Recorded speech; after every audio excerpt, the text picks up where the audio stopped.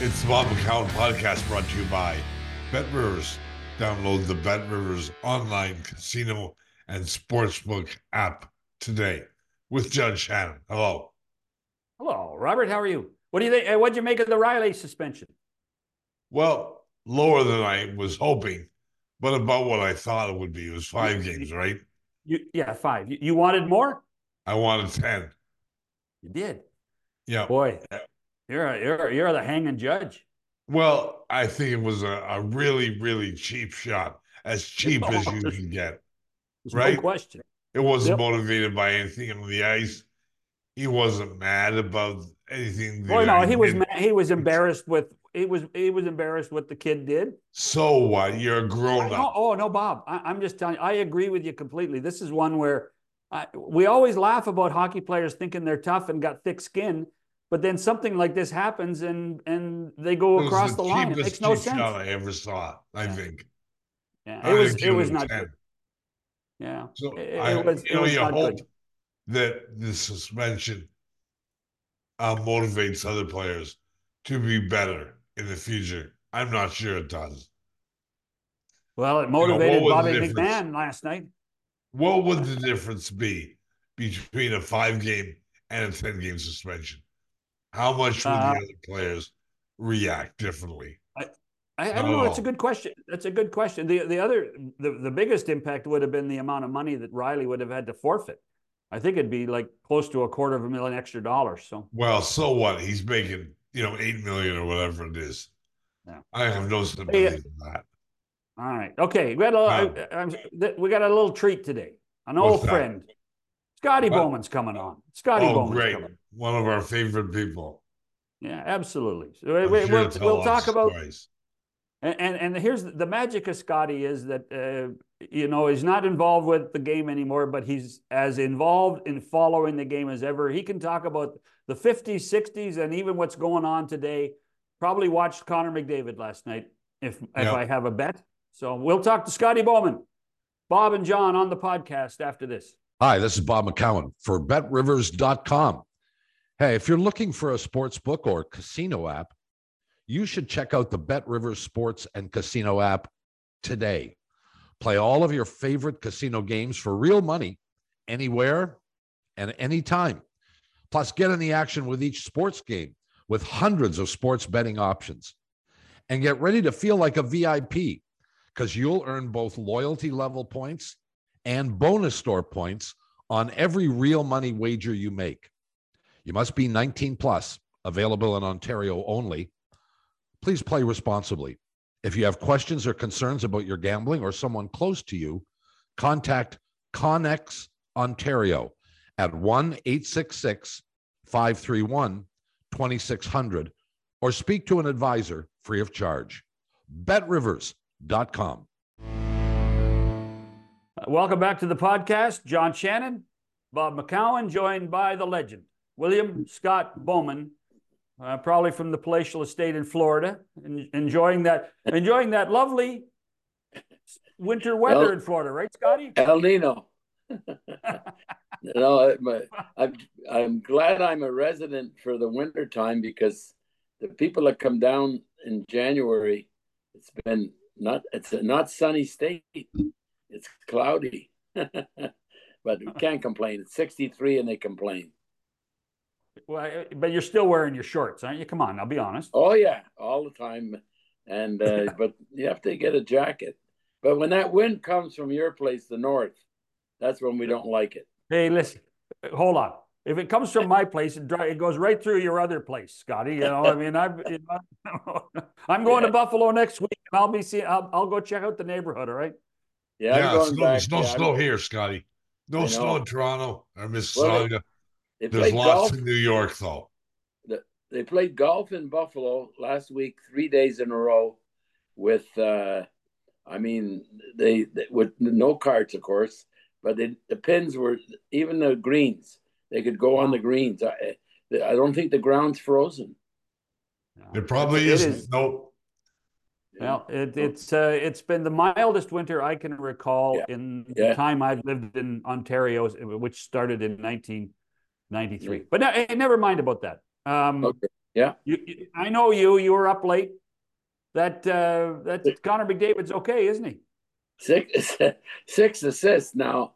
Was that tying a Gretzky record or not? Was it? Or I think they said I think that. Wayne had 7. I think Wayne had an 8 point. I did a game with Wayne. He did 1 and 7. I think. Yeah, it was. Boy, oh Yeah, boy, he just. Have you ever seen anybody that like has that acceleration? Honestly, the only one I remember. Well, not the ones to me were like Bobby Orr. Bobby Orr could take off and not catch him, and maybe Paul Coffey. Like he had a long stride though, Paul. But I mean, he could take off pretty quick. But not, I mean, I think his stride was longer, and MacDavid, he's got so strong legs that John, that he's like a machine. You know, it's like he's looked like a train. That, you know how those trains, when you see them, the engine moving, and I mean, and he, of course, these crossovers and all that. It's just amazing. I mean, gee, you know, oddly enough about skating, I mean, I knew the Russians always did a certain. I remember talking to Igor Larionov a lot, how they would do an early training on the young players and concentrate on the core and the lower body. And I have a granddaughter. It's a good youth girl player. She's 12, and she was in that hip hop dancing for 4 years, and now she gave up the dancing. And this is the first year she played with the boys, but now she's in a girls team, full girls team, 12 under 12, 12 and under, and she has her legs are, I mean, because of the dancing, and I think that I mean, there's only been a few that I know of that the one in Buffalo, Skinner. Jeff Skinner was he was figure skater, right? His mother was a teacher.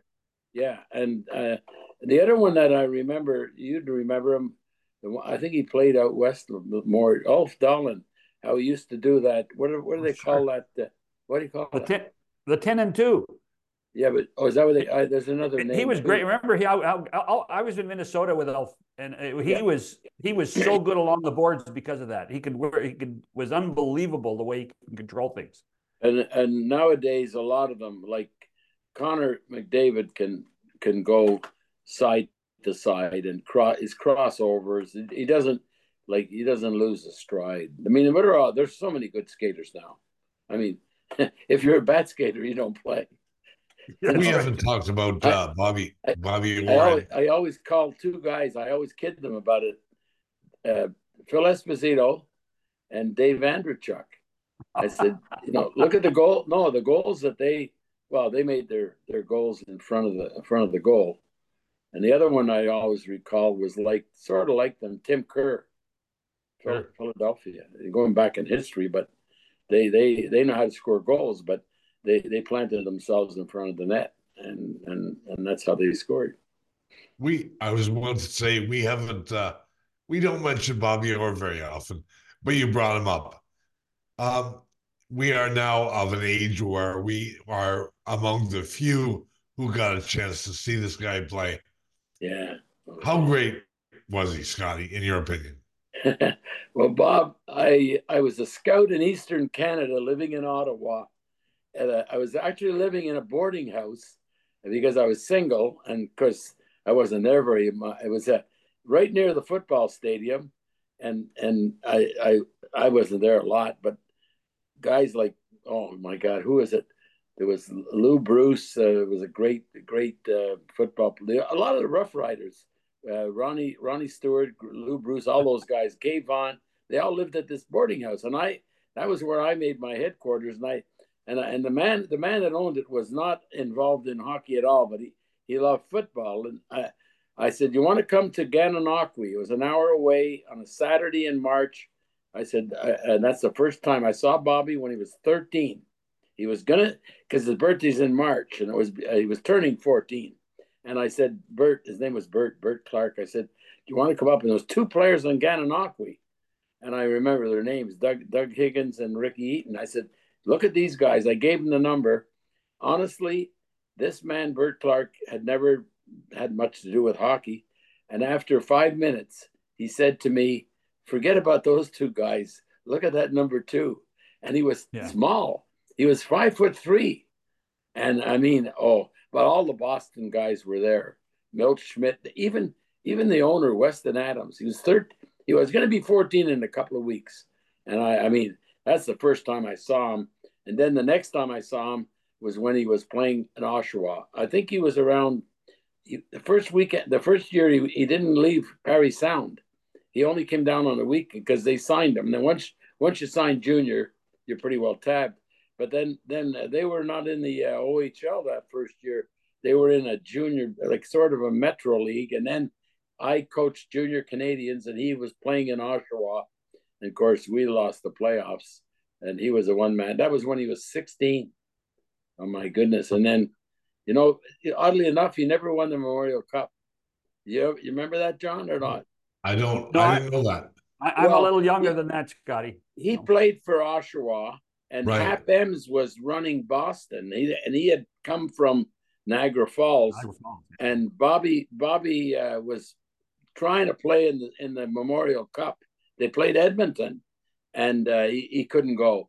He had a kind of, not a knee injury that put him out, but I think it was a terrible groin injury, and he couldn't play. He couldn't play that Memorial Cup. Was that the year that Pat Quinn played for the Oil Kings? I'm not sure if I think it might have been a little bit. I'm not sure if it was a little bit different year, but Edmonton had good teams. Sather, these guys like that. They were always close. But Bobby was oh my goodness, at 16. I mean, and then he played another year junior, and then he went to Boston. It's just a terrible thing, but we always try and compare different players in different eras. Was Bobby Orr, in your opinion, the best player you ever saw? Well, the way we talk about him, Bob, and he played 10, didn't even play 10 full years. He played parts of 10 years. But I mean, I coached against him in that famous Memorial Cup. I didn't coach against him, but against St. Louis against Boston. I mean, he was so good that, I mean, I put Jimmy Roberts, who was a pretty good defensive player. We had no chance to win the series, but the first 2 games, I think they were in St. Louis. And I had Jimmy, no matter who had the puck, he had to stay near Bobby Orr. Sometimes he had a hard time because he'd be down standing beside Orr, but we couldn't stop him. I mean, nobody could. Nobody could. No, he just could accelerate better than I've ever. I mean, McDavid is like that kind of acceleration. He just left them. He left them behind. He left them behind, and he would get the puck and circle behind the net and come up around again, and everybody backed off. And oh my goodness, what a player!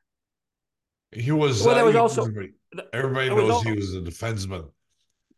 I often wondered, with the number of points that he wound up getting, why nobody tried moving him out to a wing. They did in training camp with Boston. They trained in London. Did they?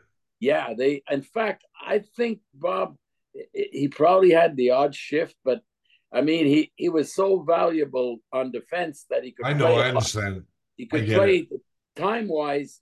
Bobby didn't have to go up and down every shift. So, I mean, in those days, like we had 5 defensemen dressed and 4 played all the time. The 5th defenseman could play a bit, but only if you got one of the 4 defensemen had a penalty, or if he was a specialist. But you played only, so everybody's playing 30 plus minutes. Right. I would say Bobby probably had 40 minutes, maybe. Maybe. And then and Phil Esposito would say that. And I remember coaching in Montreal against Bobby when he was in Boston after I got there in 71. And I mean, a couple of times we'd have a lead in the 3rd period, and I would be looking at the lineup, and I was because they were playing 3 lines and only 2 sets of defensemen. So when Orr was with Esposito, you're in a lot of trouble. You're not in as much trouble when because Phil could really score. And I mean, it was just amazing how he dominated our game. I mean, they should the Boston Bruin fans, they should have won more cups, Bob. I mean, Yes, they don't. with Orr. I think they should have. We know they should have won in 71. They won in 70, and they probably should have won in 71 when Ken Dryden had that big series. Montreal was a big upset, and in 72 they won again. And I don't even know, but after that is when his knees started to bother him. Right. Well, you won in 73, and then Boston played Philadelphia in 74, and they should have beaten Philadelphia. Yeah, they were Philadelphia did a hang of a job against Boston. You're right. They were the one team that could, because Boston, they were, I mean, the Broadway bullies, but the big bad Bruins were just right there, the same kind. But the Philadelphia, you're right. I think they had Bobby Clark was in this. He had a hang of a series against Boston. Yeah. Oh, well, that overtime goal in the first game. That was that changed the whole tone of the series. You mentioned somebody earlier that was the other great skater, the other defenseman, great skater was Paul Coffey, who you had in Detroit. And Pittsburgh. If I had told you, Scotty, we were sitting there, at the Pontchartrain Hotel having a Diet Coke, saying, "Okay, Scotty, 20 years from now, 30 years from now, Paul Coffey's going to be a coach in the National Hockey League behind the bench." Would you have believed me? Not really. Paul was such an offensive defenseman, but I mean, the team was that way inclined, so he didn't have to play much defense, but I think he's had a good influence. I think he's had a good influence on Edmonton. Much similar. I had Doug Harvey when he was just about out of the picture. He was 43, and their philosophy about making plays with the puck. It doesn't fit every player, but that's what it seems Paul has gone to Edmonton. Instead of just clearing the puck all the time, he would be. I mean, he was good enough that his possession game was his game. He wasn't a defender. Very similar to the philosophy when the Russians first started playing us. They couldn't check or play defense, but their game was the puck. And Paul, I think that's what he's kind of. I know that Edmonton's playing a different kind of game, but they're not clearing pucks. They're not taking chances, but they're making plays. And so I know my answer would be, I didn't know if he could ever transfer that into coaching. The way he played, that's the way he played. Yeah. But you would, there was never those discussions in your office about tactics and things like that with Paul that you'd say, well, there's a spark there. No, I mean, we were always trying to get it. Well, he'd left Edmonton. We know in Edmonton what he did. But, and actually, by the time he got to us, everybody was trying to get him to play defense. It didn't work. That's true. Yeah. The other thing you talked about with Orr, and I know in Wayne and Mark Messier's early days at Edmonton, the thought of a 3-minute shift was normal. Yeah. But now, if you go to the time on ice charts and you get a player over a minute, the coaches are rolling their eyes and throwing things at the whiteboard. Yeah, the pace of the game, definitely, like you said, the continued pace. In fact, I watched a really good game prior to that Edmonton game last night. It was a playoff game, Tampa and Boston. It was really a playoff game, and they got into the overtime, as you know, and then a shootout. And Hedman's a horse. He played the first 137 3-on-3. I mean, they don't have a lot of other defensemen now that they want to put on the ice. I mean, I guess in 3-on-3, one thing, for some reason, a lot of teams don't put 3 forwards on. They'll always like to have one secure defenseman, but Boston will put McAvoy type and Hedman, but he was 137 the first minute and 37 seconds. But he seemed to be able to, for a big man, he's got a lot of stamina, and he does play a lot of minutes, of course, and that's what happened. But there's not many that can go past a minute. You're right. But you were one of the first guys I remember behind the bench to sit there with a stopwatch. You always had a stopwatch going, and you were probably bugging me about the length of commercials, but that's another story for another. But you were hard on your guys about shift lengths, weren't you? Well, we used to practice. We practiced a lot. I don't know if I saw them do it maybe when I was watching Montreal practice, but I used to practice line changes, and I had a football horn because I didn't want to stop play with a whistle, and I had the horn. I had it on my wrist, and there was two teams, and if I blew the horn, the one blow, that was safer. Say it was in Detroit, red and white. So that was for the red team. That you're getting all five guys. I'm warning you, you're all getting tired. So the next moment that you get an opportunity other than a scoring chance, you got to start moving to the bench, and you can't move five. You got to get two, and then maybe three, and stuff like that. And then I blow it twice for the other team, and that was just a warning.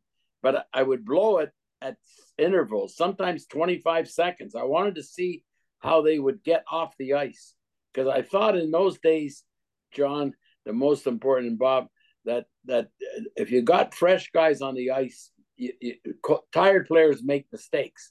Now that's gone by the wayside now, because you'd be changing. The player shifts are so much shorter that you wouldn't have much of a hockey game going for your own team, because you can't be coming off all the time. I mean, they come off quick anyway. So I don't want to, I'm amazed though that, and too from watching, players now there's no semblance that if you have the puck, you come off. You don't care. You come off, you just come off. And sometimes you only have four on the ice, but that's the way the game's played. Do you think that shifts are too short right now in the NHL? I think not if you're playing a high tempo game. There's a few. They're all pretty good skaters, but there's a few that could take conditioning. I mean, they're all in great shape, but they could take a few more seconds. But I think when the game is high paced, boy, the line changes. I mean, well, they're fast, but are they fast because coaches want them fast? Are they necessary? Well, that's a good point. I think the coaches stress, yes, we want to make sure that we're not tired, and I mean, they don't get as tired as our guys used to. That's for sure. These guys are just like racehorses; they're so conditioned. But yeah, I think that maybe for sometimes if you stay on too long, and the other team, like sometimes there's a lot of times the teams both kind of accept my third line is going against your third line, so or fourth line even, and that happens a lot in the game now. It's not, they don't change on the fly, but they start with whistles, and it's more or less in we're going to play this guy, you play that guy. But then if you stay on too long, you could get trapped up in a matchup that hurts a lot, because the other team could put that, every game's different. But if you're playing against Edmonton's the best example, and you're playing against McDavid, you got to be really careful. To me, you got to have the right defenseman on for sure. Right. Yeah. Well, when you were in Montreal and you had the big three, you weren't telling Serge or Guy or Larry when to come off, were you? They were on their own schedule, weren't they? Exactly. And the famous game in Boston, or in Montreal rather, when we got that overtime goal, we tied the game with Lafleur when they had too many men on the ice. But in that game there, Guy Lapointe got hurt with about 10 minutes to go in the third period. And you're right, we played those guys 35, 40 minutes a game. And then when he got hurt, we got into overtime. I remember I had a very good assistant at the time. He was a wonderful man, the late Claude Ruel, and Claude in his broken English, he said to me in the dressing room, "What do we do now?" Like, in other words, with the defense, because we're going into overtime. I said, "Claude, we're going to start Robinson and Savard." He said, "Well, what do you mean? Who's next?" No, I said, one of them has to stay on for a little bit longer, and then I said, I want one of them on the ice all the time. I said, "You're going to get tired." We had a discussion. I said, "Well," but I said, "We got to do it." I said, "If we're going to go down in this," because we had won 3 cups in a row, I want to go down with my best. I didn't want to put somebody out there. We had guys like, we had Rod Langway as a rookie. And I mean, this is like life and death. You got to win that last game. And anyways, I said, we're going to roll the dice. And we're lucky we only played 10 minutes. But Robinson or Savard was on the ice, at least one of them. And I don't think they went, after I started the overtime, maybe only one other time. But I mean, you have to, I just felt at that time, if we're going to go win or lose, it's going to be our top guys. Where was Scotty Bowman? Bob McCown and John Shannon on the podcast. Back after this. Welcome back. Scotty Bowman's in Florida, enjoying the rain, the sun, the clouds. No, not necessarily the and believe it or not, Scotty's become a Floridian too. He's starting to complain about the 60-degree weather. So it's yeah, exactly. Hey, Scotty, this Saturday in Pittsburgh, they are going to finally retire Jaromir Jagr's number 68. I still remember to this day, I was thinking about this driving in this morning. The draft was in Vancouver, and you were working for Craig Patrick and the Penguins at the time. And I was standing at the fence between the media and where the draft tables were. And you skipped over to the fence and with 3 or 4 of us standing there. And you said, "We got Jaromir Jagr." You were convinced this guy was going to be a star when he was 18 years old, weren't you? Well, a lot of the credit in that instance, yes, we were fortunate. You're right. It was the 5th pick overall, and he was playing against men. But Bob Johnson, that world championship, by the late Bob Johnson, had gone over.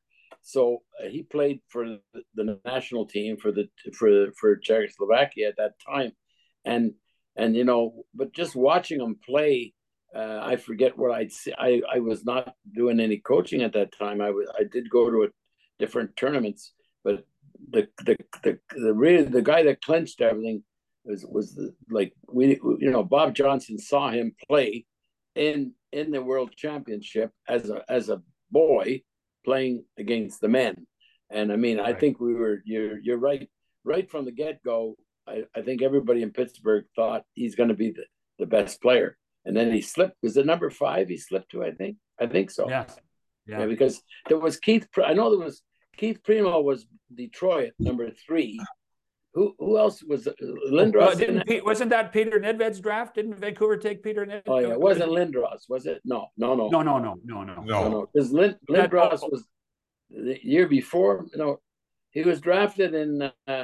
He was drafted in 90. Yeah. Right. Well, I'm going to go. I'll check it here, but was that Owen Nolan's draft? No, I'm not sure. I got it right here. Yeah, Owen Nolan, Peter Nedved, Keith Primo, Mike Ricci, Jaromir Jagr. Pretty good players, but yeah, Jagr was he was something. Yeah, you're right. He was. What was I'll he like never to forget coach? that day. I was sitting with my 4-year-old daughter, wow. who of course knew nothing about hockey, and looking at the TV, and she was learning to read, and she saw the name Jaromir Jagr on TV and said, "Hey, Dad, it's Jeremiah Jaguar." And for his entire life, his entire career in my family, he's been Jeremiah Jaguar. It wasn't easy, right? It was not an easy name to pick up in those days. Jaromir Jagr, you're right.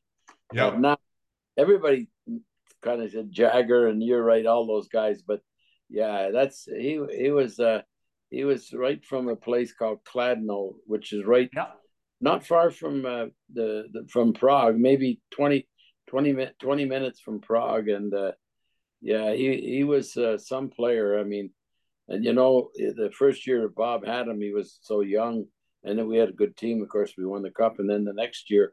But the player that really Yarmir was very shy. He didn't have the language. He couldn't speak English, but I mean, he was a little bit sort of away from everybody. But the player on the team that really took him under his wing, and I think people would tell you even to today, was Brian Trottier. We had got Brian from the Islanders. He had a kind of a breakup with the Islanders. He was not happy at all. Pat LaFontaine had come in, and he was going to be the big star. And Brian was a competitor, and I think there was a big issue with Brian and the Islanders with all of them. But he came to us, and he was a godsend. I mean, we ended up with Mario and Ron Francis, and Brian fit in the third role perfect. But he took Yarmir under his wing.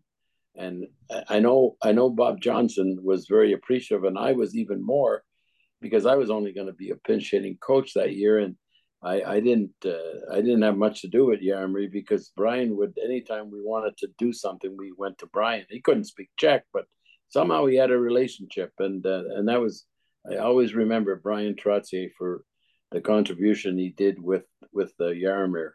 He was a bit moody. Did you get a sense, Scotty, with him? The thing with Jágr was that he was aloof. He was aloof a lot. We thought he was, we thought he was moody. Yeah. Okay. Did you get a sense, and this is not a criticism, but I was around that team a lot, as you well know, and I was doing hockey night when he was all over the NHL in Washington, the Rangers, and did he love the game? And he obviously loved the game, because when you consider he played until he was like 47, he must have loved it. Well, he played until last year, didn't he, in Czechoslovakia? He's still playing now. There you go. Czech Republic, yeah. He can't. I don't know what. But that was always, I wondered. Like, for instance, when he played for the Rangers, he didn't like shootouts, so he would tell the coach, I didn't want to participate in shootouts. I always thought that he, with his lack of command of the English language, but you hit the nail on the head. He was very shy. He was very introvert, and as a coach, and he was young too. And you were always reluctant when you started to explain things to him, if you didn't know if he didn't understand it, or if he wasn't happy that you were telling him.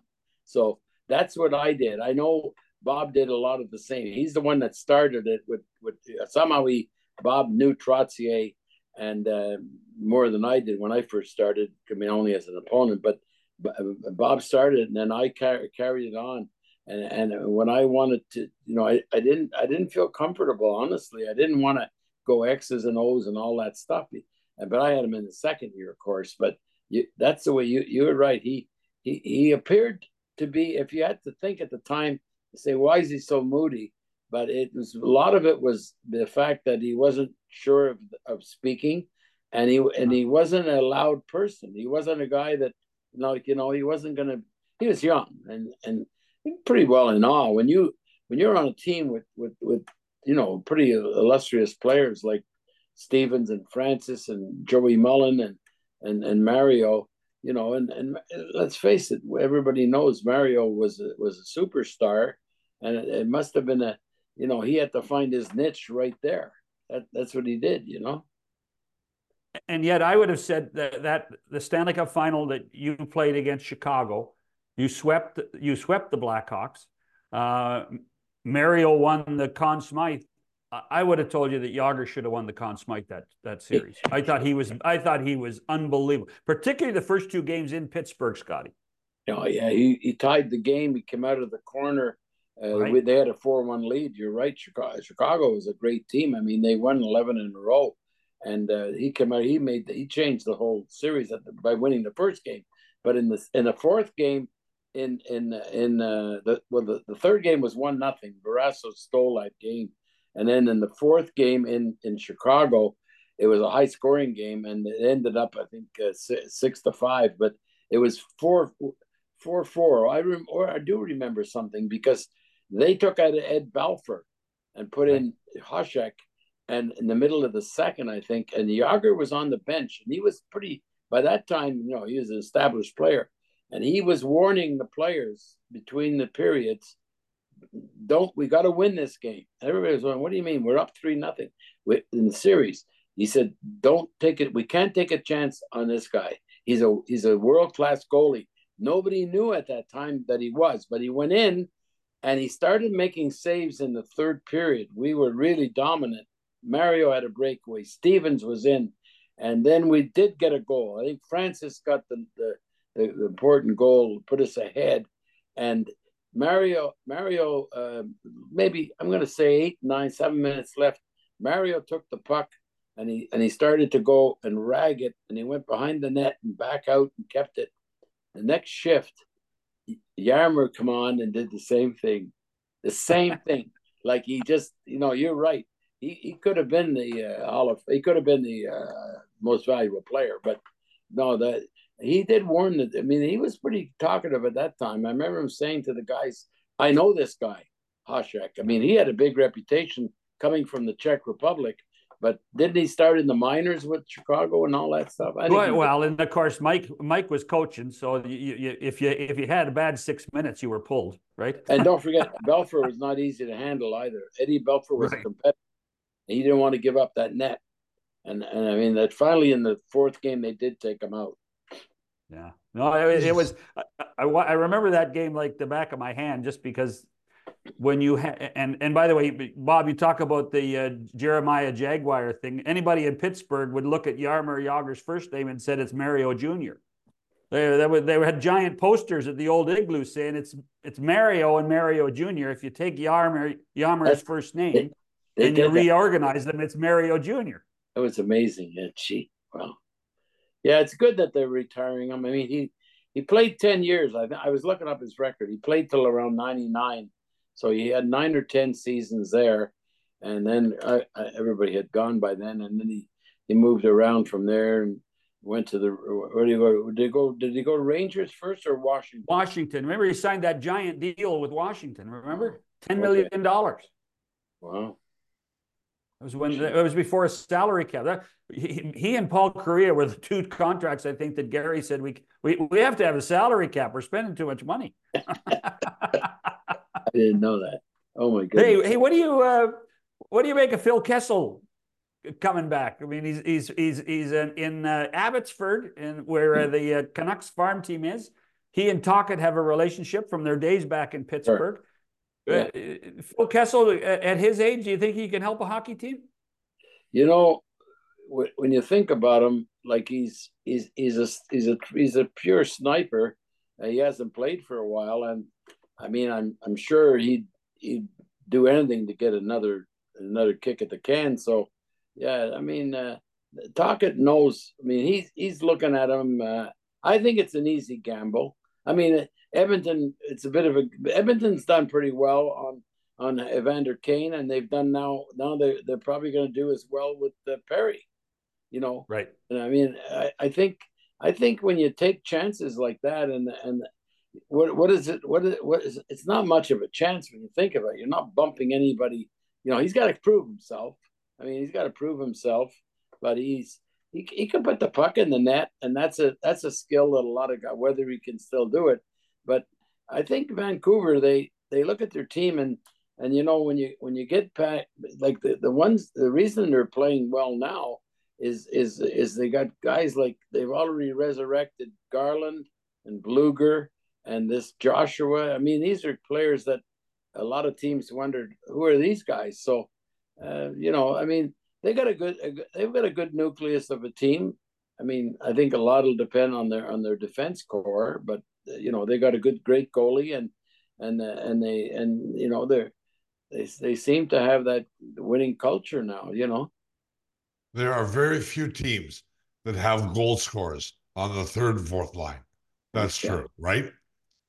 So if Kessel would play on the third or fourth line somewhere and could score 10 or 15 goals a year, that'd be better than anybody else they could get, don't you think?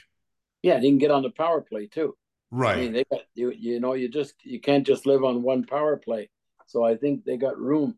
Those other players, you're maybe not looking at them as power play players. They're more grinders, and he'll have the advantage of having a man advantage when you're two on the power play. So I think it's an easy gamble for him. I mean, he's Yeah. not.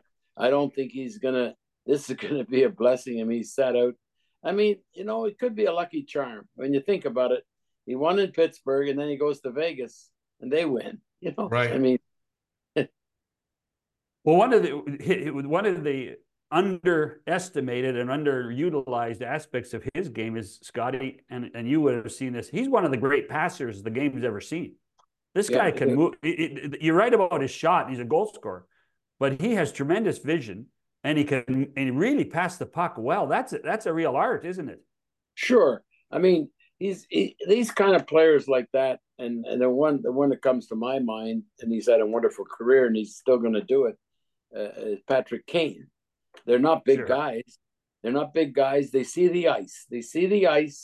And you don't know what the next play is going to be. And I mean, that's what's going to happen. I mean, so Kane played all along. He did, of course, he had surgery. That's a bit of a gamble, but I think I always compared Kessel and Kane.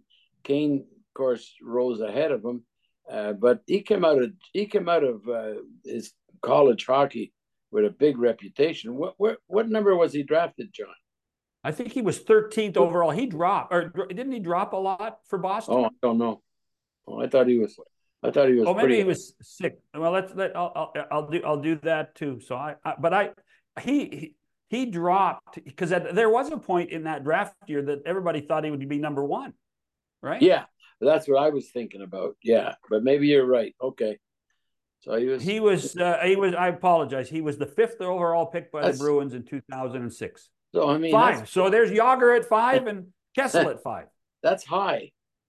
I mean, yeah, and so good luck to him. I mean, and Tocchet was he made a big difference to our team when we made that trade. That was Craig.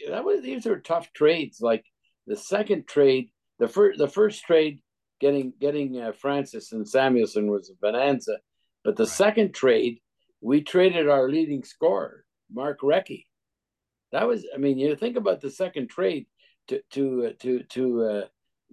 get Tocchet. Really, we traded Coffey too. Coffey went to Los Angeles, and Recchi went to Philly, and we ended up getting. We got the defenseman Shel Samuelson, who fit in really good. He was a big, strong guy, bit of a temperamental guy, but he played real hard. We got a backup goalie in Reggett, but we really got a player in Tocchet that we didn't have. Even in Detroit, when we made the trade, it was a tough trade. We traded Keith Primo, and Brendan, right? We didn't want. We got Shanahan. I mean, Shanahan came in and provided us with a lot of different things we didn't have, and I think that's what Tocchet. Tocchet came into our team. We didn't have that kind of a player that would take no prisoners. He had a scoring touch. Rick moved right in, and I think he made fellas like Mario and all these other guys. I mean, not that it made them very comfortable. Because Tocchet made his reputation as a guy that came into the league and he had to fight his way in. Really, I mean, Rick ended up being a goal scorer too. So, he was a really good team player. I'm happy that he was able to, he did a good job. And I don't know what happened in Pittsburgh. I have no idea. Like Pittsburgh, Mike Sullivan's a great coach, and he had Tocchet and he had Jacques Martin. I mean, these guys are pretty, they've been around. And didn't he have Gonchar too? Yeah. Sergei went with Rick to Vancouver, right? Yeah. Wow. So, hey, before we let you go, one of the reasons when I said to remind you to come on was our mutual friend John Kelly tweeted out on the weekend that it's Been 35 years since his dad passed away. Wow. The great Dan Kelly. Yeah, he was. And you were, in many ways, you were responsible for getting Dan to St. Louis, if I recall, with the conversation you had with the owner, Sid Solomon. And then Dan became, to me, Dan is the greatest ambassador of hockey on television the United States ever had. Well, Mr. Solomon, the father, that didn't get involved very much, but he did after the first year.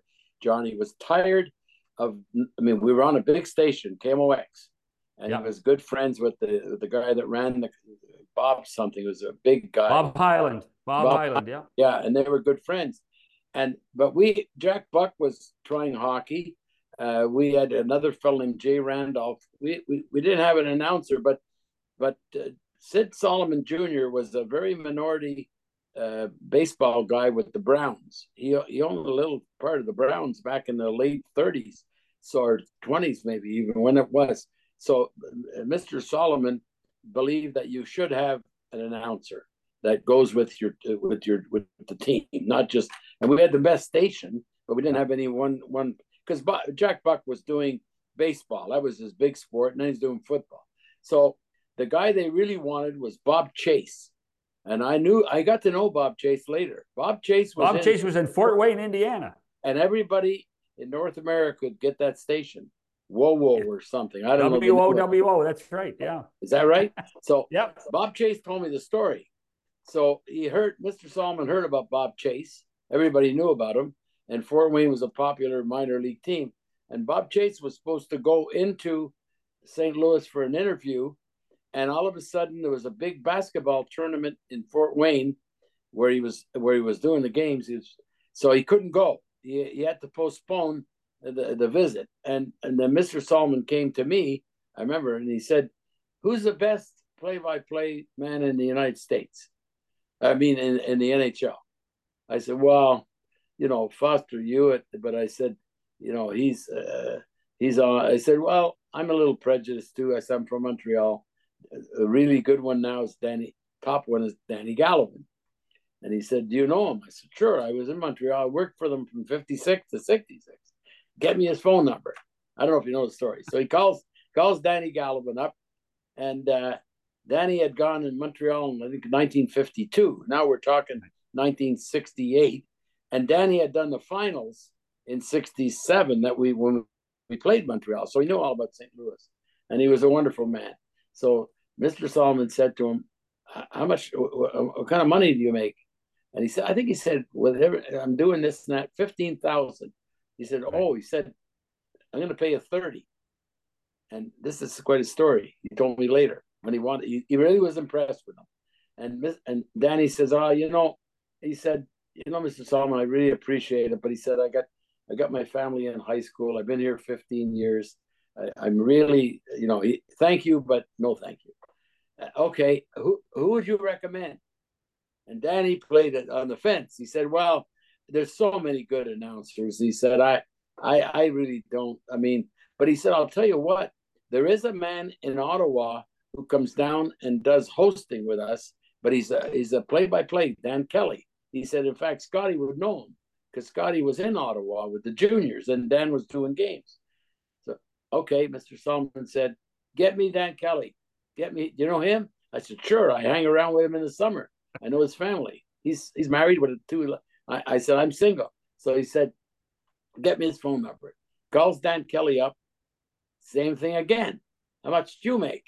He said, $7,500. Oh, he said, "This is 15,000, this job."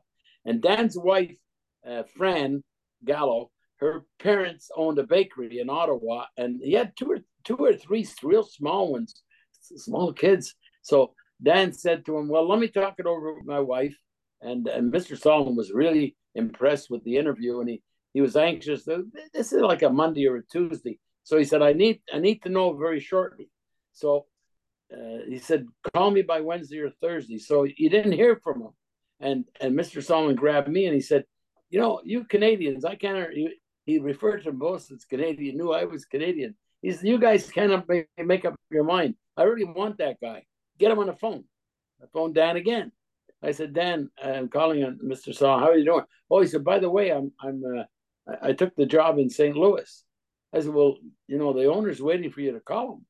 I said, yeah, I'm going to call him tomorrow. We just got some loose ends to finish off, but I'm really excited. So casually said, Scotty, are there any good Chinese restaurants in St. Louis? Chinese food. I said, I don't know. I said, by that time I'm doing both jobs. I said, Dan, I can't get around much. I said, I'm so busy. I'm sure there is. I get off the phone. Mr. Solomon's all nervous. I had to go upstairs. How did it go? I said, no, he's coming. I said, he's coming. He said he'll going to call you tomorrow morning.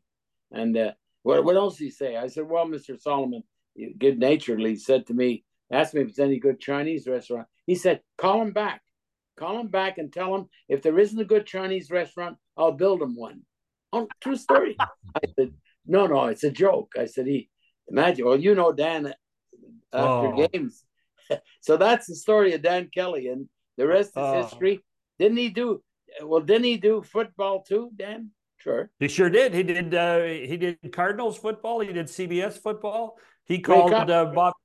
He called the Grey Cup on CTV and CBC. Yeah, he did. Dan was of a vintage. He could do anything, right? He could do anything.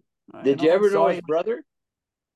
I met Hal once. How Hal, of course, Hal was the radio and TV voice for the Montreal Expos for years, right? But he started with Joe Crysdale in Toronto, doing broadcasts of the Maple Leaf. That was the name of the team in AAA, and remotely. They did the recreations. They did the recreations, right? Wow.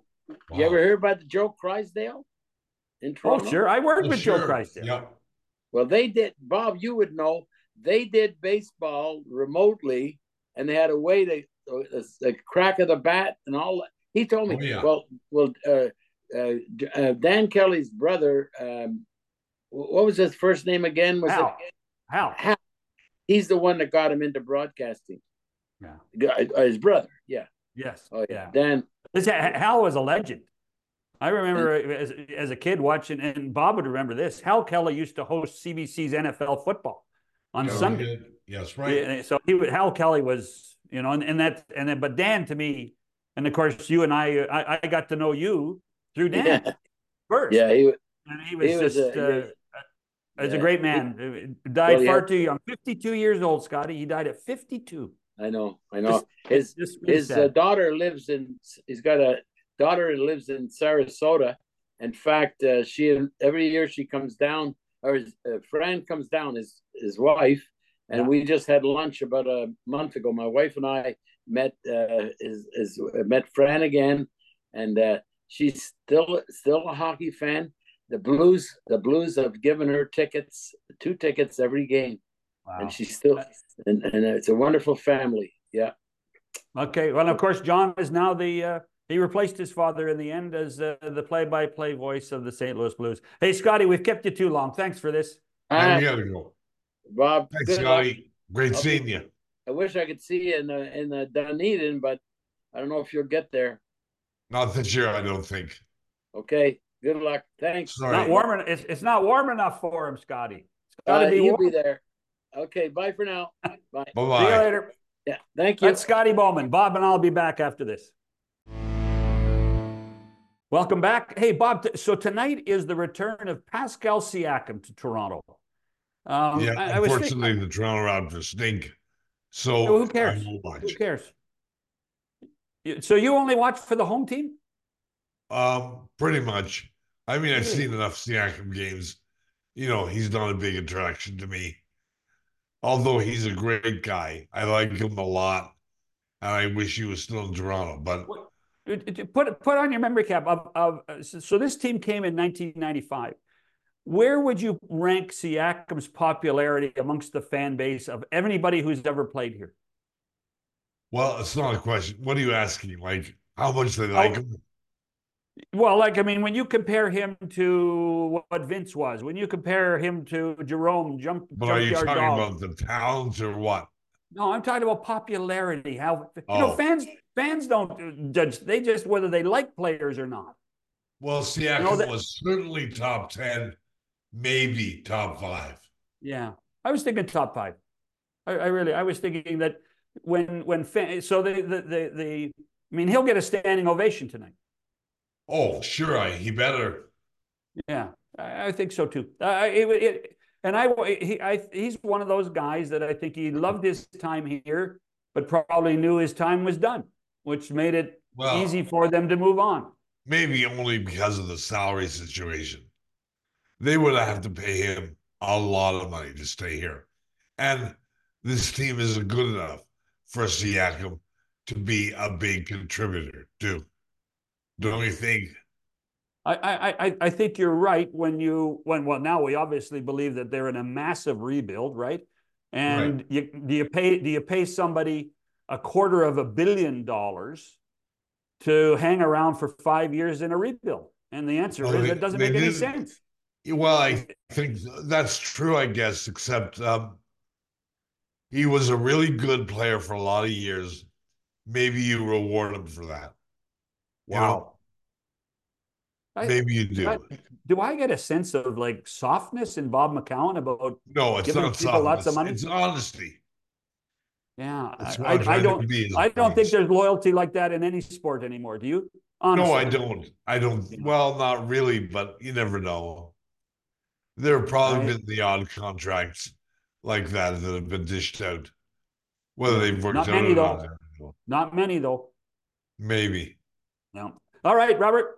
Something different tomorrow. Throw a curveball at you. We'll see. I'll see you then. Yes, sir. Bob McCown, John Shannon. Thanks for listening or watching the McCown Podcast.